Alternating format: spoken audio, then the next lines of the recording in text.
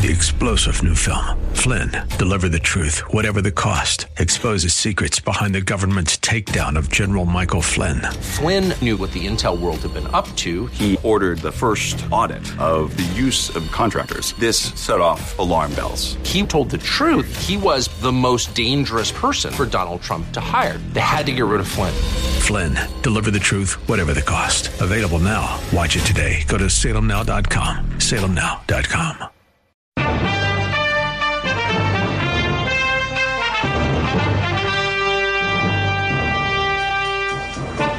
Here's the church, here's the steeple, open the door and see what kind of people? That is a topic we'll discuss today right here on the Christian Worldview radio program, where the mission is to sharpen the biblical worldview of Christians and to proclaim the good news, the gospel of Jesus Christ. I'm David Wheaton, the host. You can receive our free weekly email and annual print newsletter, listen to past programs, order resources, and support the ministry by going to thechristianworldview.org, calling our toll-free number 1-888-646-2233, or by writing to Box 401, Excelsior, Minnesota 55331. Before we get to our preview today, just a final reminder that today, if you're listening to the program on Saturday, September 9th, we have our Christian Worldview movie night tonight at Fourth Baptist Church in Plymouth, Minnesota, where we will be showing the Essential Church documentary film. Doors open at 6. The film begins at 6:30. We'll have an intermission about halfway through with some light refreshments and a mini dessert, and then a short pastor panel after the film. Hope you can come to this. It's a very, very good film. You can register if you'd like to come at thechristianworldview.org, or just give us a call. We would appreciate a donation of any amount if you come. And be sure to invite your church and your elders of your church. This would be an excellent film for them to see. DVDs will be available on site and other resources. And if you're not able to come, you can order the DVD of the Essential Church by just getting in touch with us. And as always, Christian Worldview partners automatically receive these featured resources. So if you're a Worldview partner, you don't need to get in contact with us. It will be sent to you. One more announcement is we are coming up very quickly on the Christian Worldview Golf event. This is our 8th annual event. And if you are a golfer, we'd love to have you come to this. We still have some space available. This will include an afternoon of golf, followed by a meal and a message on the mission of the ministry. The silent auction fundraiser for this event is going to be open to everyone this year. So if you're interested in seeing some of the items there and experiences offered, just go to our website, thechristianworldview.org. All right, now on to the preview for today's topic. Here's the church, here's the steeple. Open the door and see what kind of people. Now, Jesus declared to the Apostle Peter in Matthew chapter 16, I will build my church, and the gates of Hades will not overpower it. That's a guarantee from the Son of God. In fact, the church is the only institution that Christ promises to build. Not nation states, not political parties, not parachurch ministries, just the church. That word church can be defined, well, at least 3 ways. Number 1, it's the building you drive by where people gather to worship. Number 2, the church is a visible body of professing Christians, which contains wheat and tares. That's from the parable of the wheat and the tares in Matthew chapter 13 that Jesus gave. And third definition of the church is that it is the invisible body of true, genuine believers from every tribe and tongue and nation in the world. That's called the true church. Aligning ourselves with Christ's mission to building his church needs to be the believer's priority. There is a place for pushing back on the depravity revolution in our culture, working for political change, advocating for justice, and other things. But being a sanctified member of a sound local church should be top priority for Christians. That is God's design and his decree. Paul wrote to Timothy, I write so that you will know how one ought to conduct himself in the household of God, which is the church of the living God, the pillar and support of the truth. That's what the church is. So today in the Christian Worldview, as we prepare to gather for the Christian Worldview movie night tonight on Saturday, September 9th to watch the Essential Church film. We're going to hear from God's Word and some of the great preachers today in the program as they point us to love and protect the Church of the Living God, which is the pillar and support of the truth. Now, one of the men we're going to hear from today is David Martin Lloyd Jones. You may have heard from him. He's a very well-known preacher. This according to his website, mljtrust.org, where they have tons of his sermons. He was born in December of 1899, and he went to heaven in March of 1981, so he lived 82 years. He was a Protestant minister and preacher from Wales in England. He was also a medical doctor who was influential in the Reformed wing of the British evangelical movement in the 20th century. For almost 20 years, I'm quoting here, he was the minister of Westminster Chapel in London. Lloyd Jones obtained a medical degree from London University and became a member of the Royal College of Physicians, so he was a highly trained doctor. After struggling for 2 years over what he sensed was a call to preach, in 1927, at age 28, Lloyd Jones returned to Wales, having married Bethan Phillips, with whom he later had 2 children, accepting an invitation to minister at a church in Aberavon, which is Port Talbot. Lloyd Jones was well known for his style of expository preaching. He would take many months, even years, to expound a chapter of the Bible verse by verse. His sermons would often be around 50 minutes to an hour in length, attracting many students from universities and colleges in London.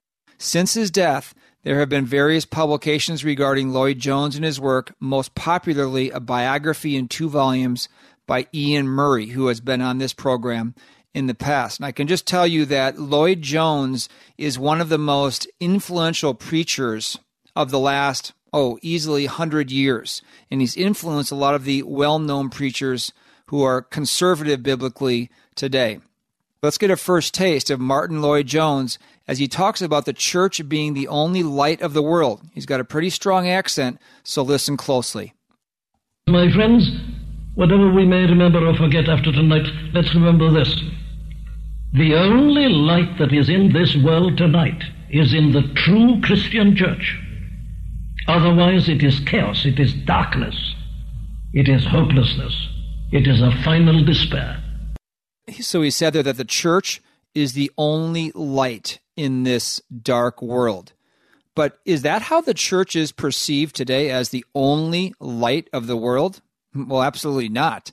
Secular society perceives the church as merely a community group that attempts to do social good and perhaps a little bit religious. And that's why they deem the church non-essential, because it's more important to stay home and stay safe physically than to worship God spiritually, because they see it as just a community group.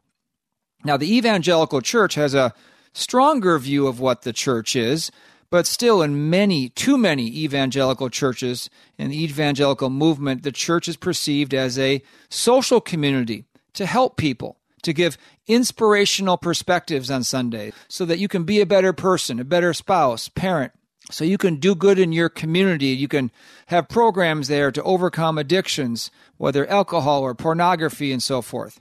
Most evangelical churches operate on a pragmatic principle.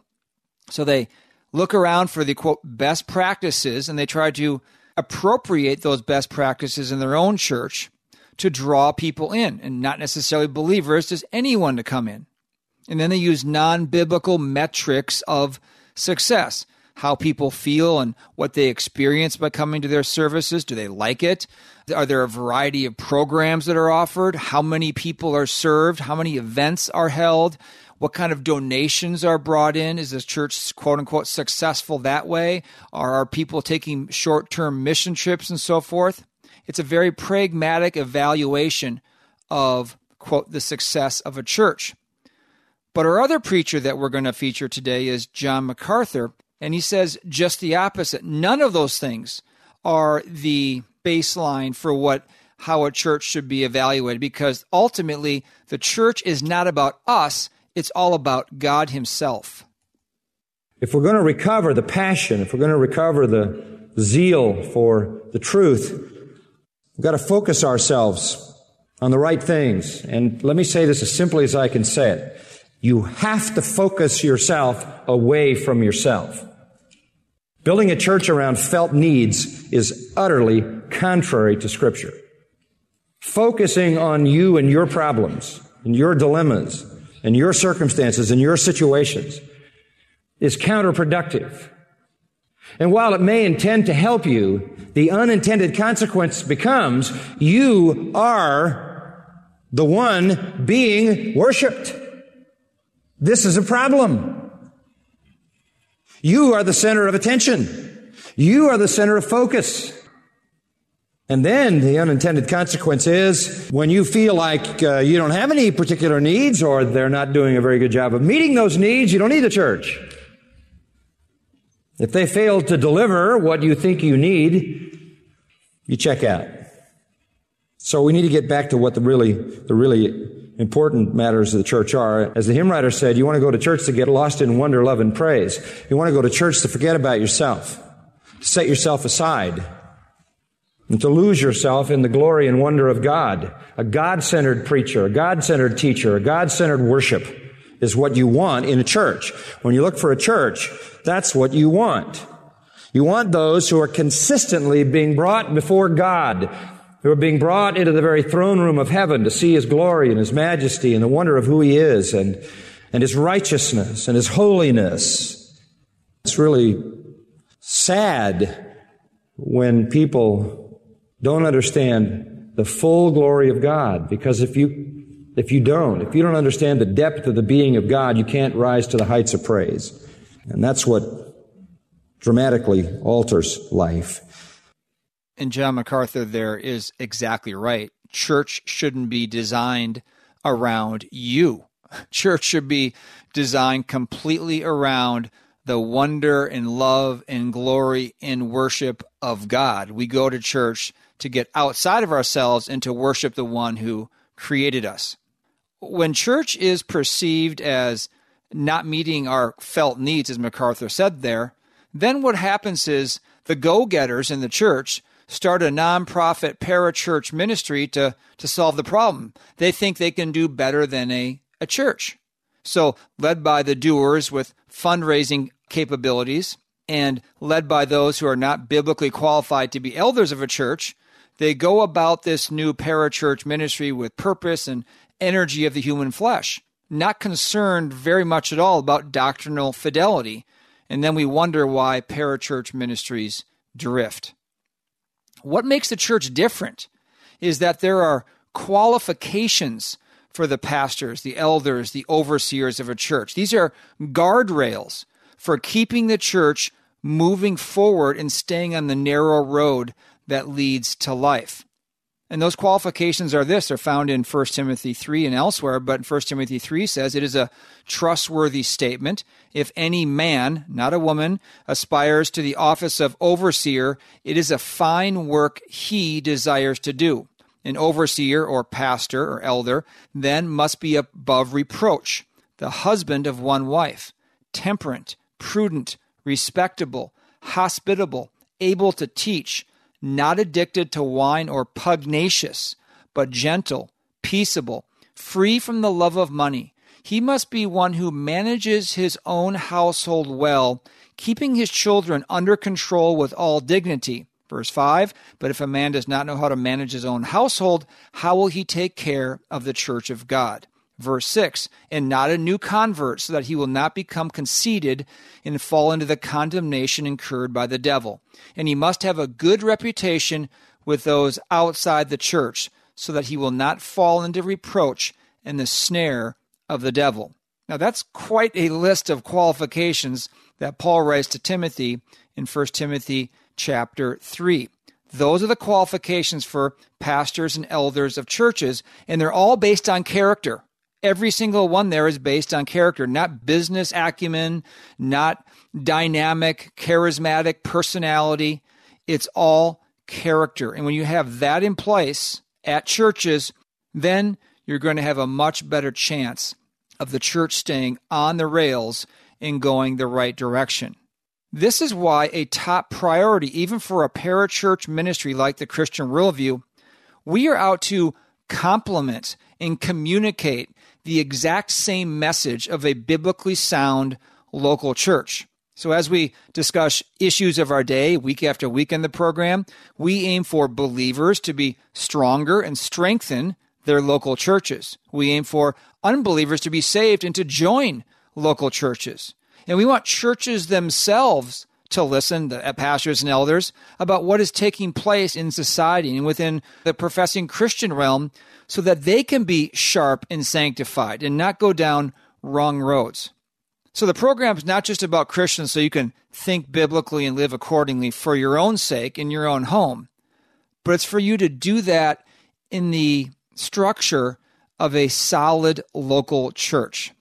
Church is so important to God, and Satan relentlessly attacks it, whether it's through the secular government, and that's what this film will show, the government persecution of the church during the COVID pandemic, but that's not even the greatest threat to the church. In fact, persecution, as you'll see in the film, often winnows out the make-believers in the church and makes the true believers, and actually the church, stronger in the end.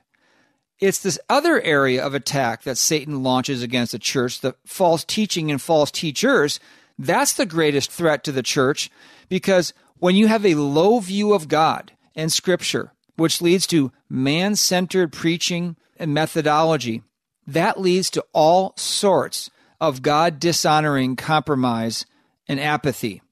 And this is where we get to a second audio clip from one of Martin Lloyd-Jones's sermons, where he talks about how the doctrine of church is so important and prominent, and this is why so much space in the New Testament is devoted to the church. The New Testament gives great space to this question of the nature of the Christian church. You'll find that it's dealt with very extensively. This book of the Acts of the Apostles tells us about the origin, foundation of the church and the development, and all the epistles, in a sense, are nothing but treatises on the subject of the nature of the Christian church. So we should consider this, were it only for that reason, that it is given such prominence in the New Testament itself. And another thing you find in the New Testament is this, that prominence is given to the doctrine of the church because so many of the problems and the difficulties that arose in the early church were mainly due to the fact that the people hadn't realized the nature of the church. They hadn't realized the kind of thing into which they'd come. So the epistles have to keep on reminding them of what a church is. And it is because the doctrine of the church has been so neglected in this century in particular that we are confronted by this incredible confusion at the present time as to what is the nature of the Christian church. Again, that was Dr. Martin Lloyd-Jones, a great preacher from England back in the early part of the 20th century. And he said so many problems in the New Testament church that are depicted in Scripture because people didn't realize what they had inherited as believers, what the nature of the church was, just as people do today. He said the doctrine of the church has been so neglected today. And you see that people just start churches all over the place and just use man-centered church growth strategies to make it go. And they may draw lots of crowds, but these churches aren't faithful to God's design for the church. We'll take a short break for some ministry announcements. We have much more coming up. You are listening to the Christian Worldview radio program. I'm David Wheaton. God's truth is enduringly true throughout all the generations. It transcends culture. The church is always going to be an embattled people. If it's swimming with the tide, it's not being the church of Jesus Christ. Look to the past, learn from the past, because the whole world lies in the power of the evil one. That was from the just-released documentary, The Essential Church, which chronicles how 3 churches followed God's command to gather during the pandemic rather than comply with arbitrary government mandates. Normal retail is $12.99 plus shipping for this 2-hour film. For a limited time, you can order the DVD for a donation of any amount to the Christian Worldview. Order at thechristianworldview.org or call toll-free 1-888-646-2233 or write to Box 401, Excelsior, Minnesota 55331. Scripture commands that children are to be brought up in the discipline and instruction of the Lord. Offering biblically sound resources for children is one of our top ministry priorities. At our store at thechristianworldview.org, you will find carefully selected children's Bibles and books, along with video and audio resources. Check out the Bible infographics for kids' books, Little Pilgrim's Progress, and the popular Adam Raccoon set. Theo is a 15-episode video series addressing key doctrines of the faith that is a must-see for children and adults. Satan and the world are bent on capturing the heart and mind of your child. Instead, get sound resources that will train them up in the way they should go. Browse and order at thechristianworldview.org or give us a call for recommendations at 1-888-646-2233. That's 1-888-646-2233 or thechristianworldview.org.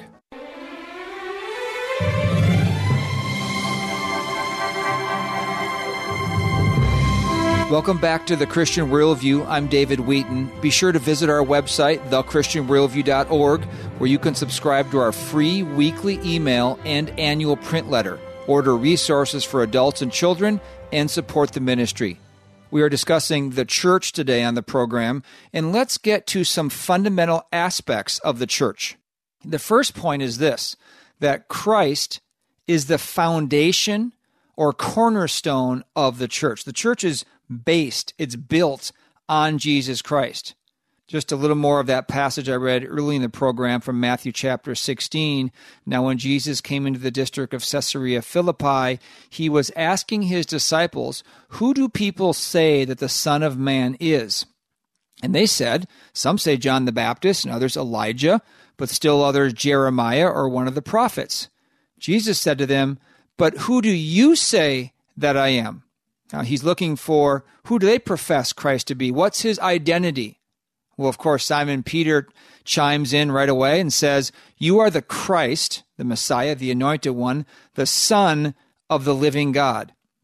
And Jesus said to him, "Blessed are you, Simon Bar-Jonah, because flesh and blood did not reveal this to you, but my Father who is in heaven."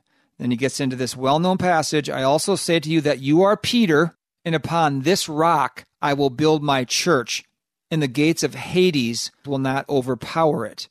And so Jesus is using a play on words here. The name Peter means little stone. And when Christ says upon this rock, he's referring to a large boulder. He's not referring to Peter as the Roman Catholic Church teaches and believes that Jesus passed church leadership on to Peter and the successive popes. That's not what Jesus meant at all. Peter certainly didn't take it that way and never even claimed to be head of the church. Christ is the foundation, the cornerstone of the church upon which the church is built. So Christ is the foundation, the cornerstone of a building, but he's also not just the foundation, he is the head of the church. This from Colossians chapter 1, and starting in verse 15, he, Christ, this is the great passage about the preeminence of Christ. He is the image of the invisible God, the firstborn of all creation. For by him, by Christ, all things were created, both in the heavens and on earth, visible and invisible, whether thrones or dominions or rulers or authorities. All things have been created through him and for him. Verse 17, he is before all things, and in him all things hold together. And here's the verse, verse 18, he is also head of the body, the church, and he is the beginning, the firstborn from the dead, so that he himself will come to have first place in everything. This says a lot about Christ, that he is the image of the invisible God. He is the creator. He actually created the world that God designed. He is the sustainer of all things. Everything was created for his glory. But he's also the head of the body of believers on this earth, the church. And the head means that he's the one that leads, that he is the glory and gets the glory of the church. It's like when you look at someone, you don't stare at their hands, you stare at their head, because that's where the glory of a human is, in their face and head. And Christ is the head of the church. The next fundamental aspect to touch on is that if Christ is the foundation and he's the head of the church, then true believers make up Christ's body. And this is referenced frequently in Scripture, 1 Corinthians 12, for even as the body is one and yet has many members, and all the members of the body, though they are many, are one body, so also is Christ. Now you, talking to believers here, are Christ's body and individually members of it. Not only are members of Christ's body, but believers have important roles in Christ's body.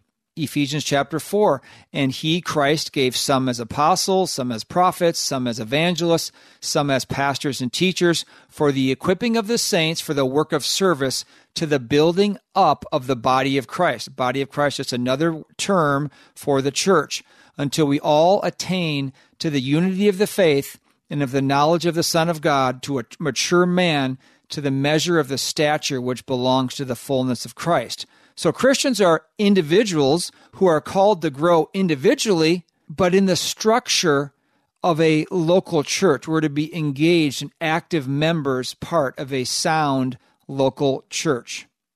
So these are some of the fundamental aspects of the church, that Christ is the foundation and the cornerstone. He's the head of the church.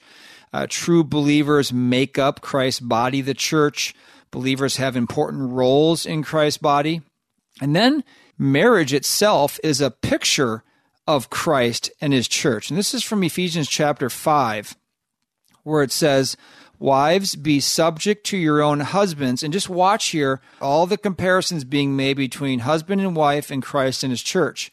Ephesians 5, wives, be subject to your own husbands as to the Lord. For the husband is the head of the wife, as Christ also is the head of the church. We've covered that. He himself being the Savior of the body. But as the church is subject to Christ, so also the wives ought to be to their husbands in everything. Verse 25, more comparison here. Husbands, love your wives. Here's the analogy. Just as Christ also loved the church and gave himself up for her, so that he might sanctify her, set her apart, make her holy, having cleansed her by the washing of water with the word, that he might present to himself the church in all her glory, having no spot or wrinkle or any such thing, but that she would be holy and blameless. And so there's this profound analogy and mystery here that marriage is like Christ and his bride, the church. Christ is head of the church. Church needs to be in subjection to Christ. Christ loves his church. He seeks the church's sanctification, and he wants to present a holy church to himself. And so God saves sinners individually and brings them into his body of believers, the church. Which brings us to the next fundamental aspect of the church, is that the Christian life is then to be lived out in the context of a local church. The word for church in Scripture is ekklesia, which means called out assembly. The called out ones are being called out of the unsaved world at the point of regeneration or justification, and they're to be an assembly, which has the implication of gathering together in person. They're called out of the unsaved world to assemble together. And that's exactly what it says in Hebrews chapter 10. Let us consider how to stimulate one another to love and good deeds, not forsaking our own assembling together, as is the habit of some, but encouraging one another, and all the more as you see the day drawing near. Scripture knows nothing of a Christian who is not involved in a local body of believers. Now, you might say, well, what about a home church? Well, if you meet at home for a church, that's fine. There's lots of home churches around the world, but it absolutely must have the same structure of a church with qualified leadership, whether it meets in a home or a church building. And so when that church gets together, to go on to the next fundamental aspect, is what is a church to do? Well, Peter gives a sermon to the people, the Jews, near Jerusalem at the beginning of Acts, which is the start of the church. The church started the day of Pentecost when Christ sent his Holy Spirit. We're going to get into that in a second. And after the sermon, the people who were listening said, now when they had heard this, the sermon by Peter, they were pierced to the heart and said to Peter and the rest of the apostles, brethren, what shall we do? And Peter said to them, repent, and each of you be baptized in the name of Jesus Christ for the forgiveness of your sins, and you will receive the gift of the Holy Spirit. For the promise is for you and your children and for all who are afar off, as many as the Lord our God will call to himself. Then he says in verse 40, Acts chapter 2, and with many other words, Peter solemnly testified and kept on exhorting them, saying, be saved from this perverse generation. Those words are relevant for today. And what was the fruit? Well, here we see in verse 41, so then those who had received his word were baptized, and that day there were added about 3,000 souls to the church. They were continually devoting themselves, and here's what they did, to the apostles' teaching, and to fellowship, to the breaking of bread, and to prayer. 4 things that the early church did. Apostles' teaching, there was the preaching of the Word of God, there was fellowship amongst the believers, there was breaking of bread, remembering Christ's death and resurrection, communion, and there was also prayer, communication with God. The 4 elements that should be in every sound local church. But I mentioned Pentecost, when Christ sent his Holy Spirit to empower the church. And here's what Martin Lloyd-Jones had to say about the church needing the power of the Holy Spirit. The church doesn't merely declare a number of truths and facts in her own strength and power. If she does, she'll be useless. The thing that brings the church into being is the declaration of these truths in the demonstration of the Spirit and of power. The power that was filling Peter on this day of Pentecost. Now, my friends, this is something we need to remember at this present time. Some of us perhaps are tempted to think that all you need is orthodox truth. You do need that. I'm going to deal with this. But we also need this power. For without this demonstration and power, your orthodoxy will be dead and it will be useless. Boy, is that well said by Martin Lloyd-Jones, that the church doesn't just declare truth and facts. That can lead to a dead orthodoxy. That the church needs what Christ sent at Pentecost, the power of the Holy Spirit, which enables believers, enables churches to display the power of God on this earth. That he is the divine enablement, the divine helper to help us be and do what we cannot be and do on our own. That's what the Holy Spirit does. And I think this explains why churches rise and then fall. John MacArthur here describes his personal experience of being at Grace Community Church. It's been over 50 years now he's been in the same church. He talks about 3 stages of a church. With some exceptions, it's generally true that the first generation fights for the discovery and establishment of the truth. There's a real exhilaration, there's a real passion in that first generation, new Christians, people just awakening to the realities of divine truth. There's a passion to learn it, to know it, and defend it, and fight for it. 10, 15 years of Grace Church, maybe even heading toward 20 years, we were really working hard to crystallize and clarify doctrine. That's why the church has such an extensive doctrinal statement, which is also the doctrinal statement of the college, seminary. First generation was primarily committed to the development of the truth, to understanding the truth, to systematizing the truth fairly, consistently with Scripture, not imposing it upon Scripture. And now we're in the second generation, and what we're seeing now is this desire to maintain the truth, to guard the truth, to extend the truth. There came, I suppose, about year 20 at Grace Church, this desire to take the truth to the ends of the earth. We've got this sort of spiritual young man mentality you find in 1 John, where he talks about the young men who are valiant for the truth. They know the truth and they want to fight for the truth, and they overcome the evil one who is a liar and the father of lies and tries to, of course, destroy the truth.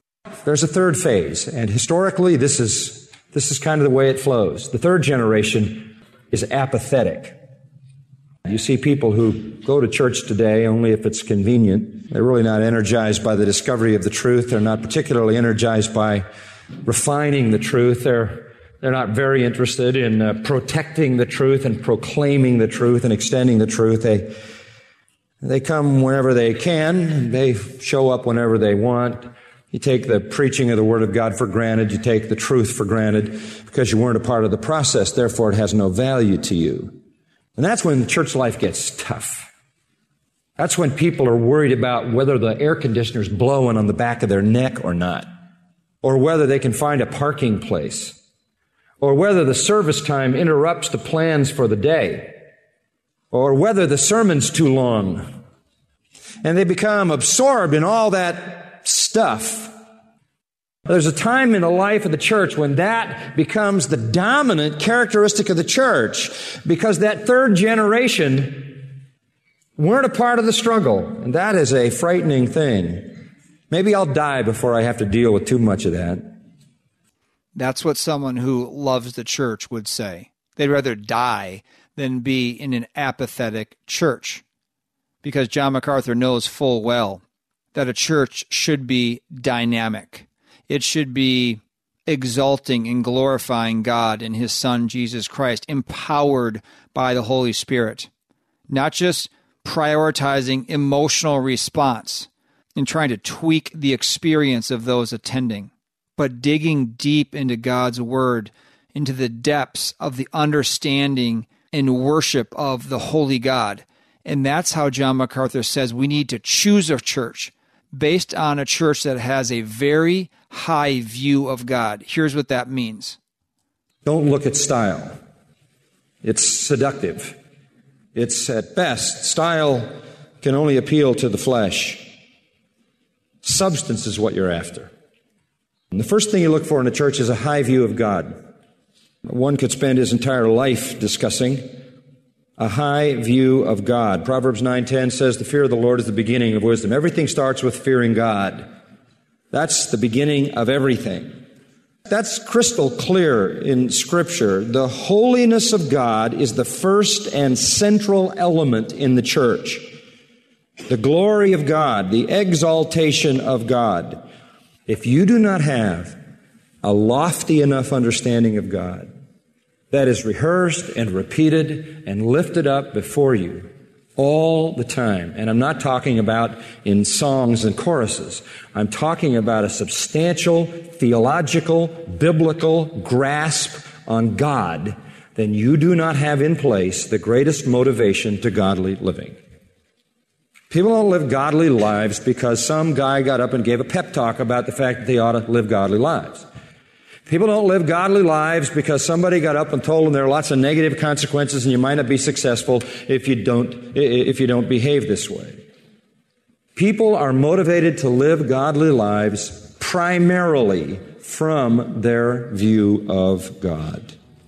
And when you get people together who understand the deep things of God and they begin to sing and to praise God, they're lost in wonder, love, and praise, not so much over the musical form as over the gripping profundity of the Scripture and theology set to music. Shallow worship is the byproduct of shallow theology. Elevated, glorious, transcendent, captivating, emotional, enriching worship is the byproduct of a deep understanding of truth. That's exactly right. The more you understand about who God is, His character and nature, your height of worship just ascends higher and higher. We have one more segment and a powerful clip of that sermon from Martin Lloyd-Jones coming up, so stay tuned.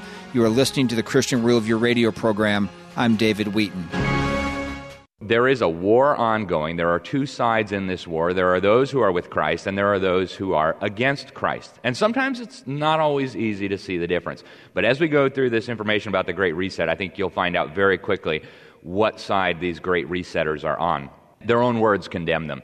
Know that this has implications for everything, for education, for health care, for your job, for business, for government, for law, for property rights, the social contract, as Klaus Schwab will explain.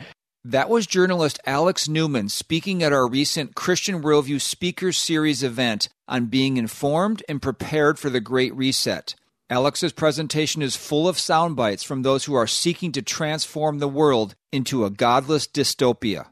You can download the audio of the event or order a USB thumb drive by going to our website, thechristianworldview.org, or calling toll-free 1-888-646-2233.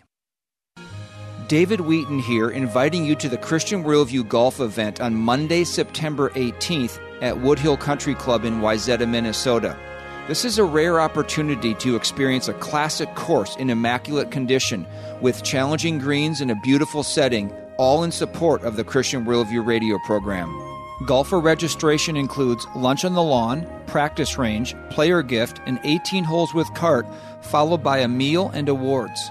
Bring a foursome, or we can fit you into a group. There are also many sponsorship options, whether you are golfing or not. We hope to see you Monday, September 18th. Registration deadline is 1 week prior. To find out more and to register, visit thechristianworldview.org or call 1-888-646-2233. That's 1-888-646-2233 or thechristianworldview.org.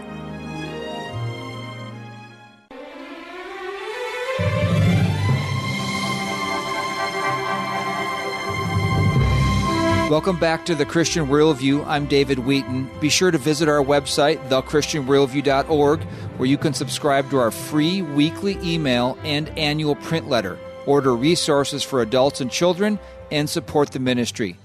In this final segment, let's answer the question of the day. Here's the church, here's the steeple, open the door, and what kind of people? I have one more extended portion of that sermon from Martin Lloyd-Jones, where he answers that question. He talks about what kind of people constitute the church. And he says, it is those who have believed the gospel. And I just love hearing how great preachers explain the gospel. So listen closely to what he says. What is a church member? Who are the people who make up the Christian church? Are they in that position simply by birth or by heritage? Well, now the New Testament is perfectly clear about this. Nobody is born a Christian. There's no such thing. We foolishly talk about Christian countries. There's no such thing. No.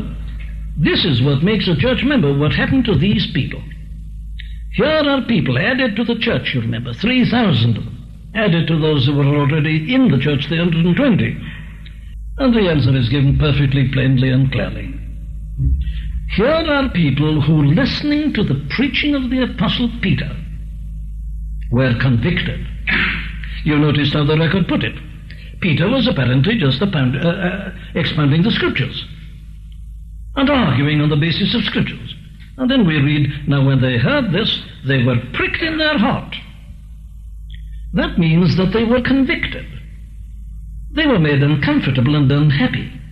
Why? Well, no doubt most of these people were the same people who a few weeks before had been a part of the crowd that had been crying out concerning the Lord Jesus Christ, away with him, crucify him. Give unto us Barabbas. You remember the story.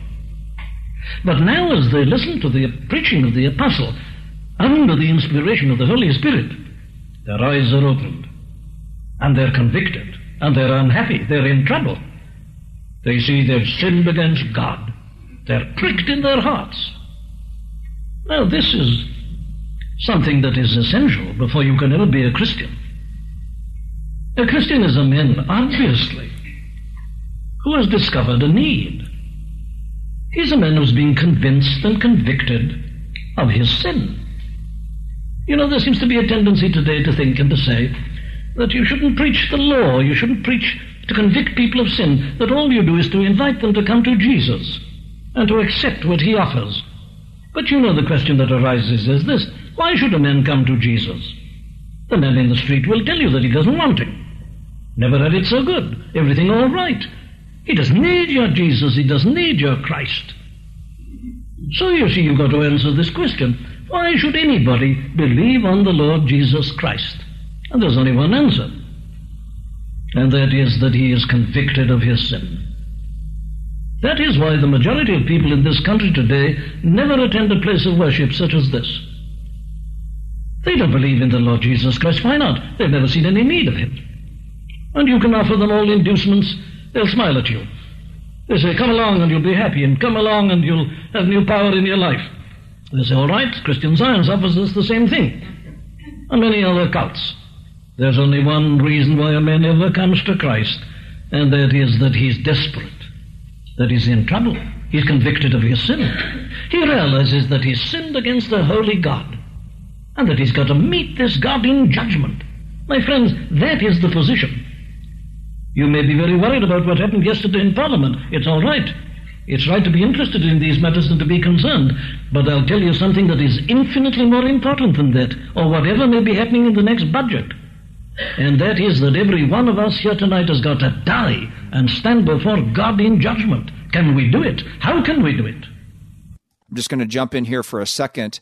I hope you can understand what he's saying through his accent, but he's saying who can constitute the church, and it's those who have been convicted of their sin. They heard Peter preaching, as we read, and they were pricked in the heart. He said, everyone is going to die and stand before God in judgment. Isn't that amazing how the same gospel that he was preaching, 75, 80 years ago is the exact same gospel today, because we have the exact same need today. We're sinners, and how can we be made right with a holy God? Well, Lloyd Jones is going to explain that next. We know we are confronted by God in his holiness, his utter absolute righteousness. He's shown it us in the 10 Commandments, and none of us have kept it. All have sinned and come short of the glory of God. The whole world lieth guilty before God. Are we all convicted of this and convinced of this? They were pricked in their hearts. They saw their lost condition, and they were terrified. They were in agony, so they interrupt the sermon, and they cry out, saying, men and brethren, what shall we do? This preacher, you see, didn't have to make frantic appeals at the end to get people to come forward. They interrupted the sermon. Conviction of sin. Now, this is something that is the basis of church membership. That we're all people who have seen and have realized that we are sinners before a holy God, and that we can do nothing about it. And in some measure we know something of this agony, and we have cried out, what shall we do? And Peter had given them the answer. Repent, confess it to God, acknowledge it. State it openly, that you've seen the wrongness, you've changed your mind, tell God this. And be baptized, every one of you, in the name of Jesus Christ for the remission of sins, which is that you believe the message. The Jesus of Nazareth, whom you've rejected, is none other than the only begotten Son of God, and that he came into the world in order to save us. That his death was not an accident, that there he had taken upon himself our sins and had borne our punishment in his own body on the tree, and that believing that we are forgiven. Be baptized in the name of the Lord Jesus Christ for the remission of sins. And they believed this. And the result of that was that they'd been accepted into the church, baptized and received. But, you see, what is involved in all this is this, that they'd undergone a profound change. They're not the same people. When they'd left home that morning, they were just as they'd always been. But when they went home after hearing this sermon and all this, they were different people altogether. In other words, the Christian is a man who is born again. He is born of the Spirit. He's undergone an entire change in his beliefs, his outlook, his desires, his everything. And these people now have joined the church. They've allied themselves with these apostles, these preachers and their company. And this is now the big thing in their lives. I'm just going to jump in one more time. Wasn't that a powerful presentation of the gospel? That you must be convicted of your sin against a holy God, and you must repent of it and believe in Jesus Christ, what he did for you on the cross. And if you're listening to that today and you've never done that, obey Christ's command to repent and believe in the gospel. Be born again. Believe in the name, the person, and the work of Jesus Christ. Here's the remaining part with Martin Lloyd-Jones. Now, this is what is meant by a church. A church is a people, a gathering of people who have undergone this profound change called regeneration or rebirth. They're perfectly clear about their own sinfulness. They don't get annoyed when you tell them that they're sinners. They don't hate you if you hold them before the law to show them their condemnation. They say it's perfectly true. They are people who know that their only hope of forgiveness and of new life and of heaven and joy throughout eternity is that God so loved the world that he gave his only begotten Son, that whosoever believeth in him should not perish but have everlasting life. That's who they are. They're a new people. They're not just ordinary people, not just nice, respectable, religious people. They're new people. And their whole life and being is centered upon this blessed Jesus, the Son of God. Do you see how he makes the point that you can be religious but not regenerated, not born again, not born of the Spirit? It's an eternity of difference. As Jesus told Nicodemus, unless you have been born again, you cannot see the kingdom of God. And then the evidence of that is that you've been born again is that your life is changed. He continues explaining this passage we read in Acts chapter 2. Well, now then, they must obviously give some demonstration of this. And we are told here, of course, that they did. And in what we are told further, we are given a very perfect account and description of the nature of the Christian church. What we are told about these people is this. They that gladly received his word were baptized, and the same day there were added unto them about 3,000 souls. Then what happened? They continued steadfastly in the apostles' doctrine, teaching, fellowship, breaking of bread, and of prayers. Later on, you remember we noticed again, all that believed were together and had all things common. Again, and they continuing daily with one accord in the temple, and breaking bread from house to house, did eat their meat with gladness and singleness of heart, praising God and having favor with all the people. This is the great characteristic of the church and of the members of the church. That was the great preacher Martin Lloyd-Jones from England, and if you couldn't understand his accent, we do provide transcripts of these programs. Just get in contact with us to order a transcript. And he explained why we are doing this topic today and showing this film tonight called The Essential Church. That will be on Saturday, September 9th at Fourth Baptist Church in Plymouth, Minnesota. Just get in contact with us if you'd like to attend or if you'd like to order the film. We desire believers to have a high and holy view of God in Christ's church, thirsting for the teaching of the Word, joyful in fellowship, remembering the Lord's death and resurrection, and being a praying church.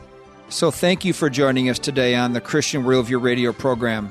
Let's anchor ourselves in the foundation and head of the church. Jesus Christ is the same yesterday and today and forever. So until next time, think biblically, live accordingly, and stand firm in the church. The mission of the Christian Worldview is to sharpen the biblical worldview of Christians and to proclaim the good news of Jesus Christ. We hope today's broadcast encouraged you toward that end. To hear a replay of today's program, order a transcript, or find out what must I do to be saved, go to thechristianworldview.org or call toll-free 1-888-646-2233. The Christian Worldview is a listener-supported, nonprofit radio ministry furnished by the Overcomer Foundation.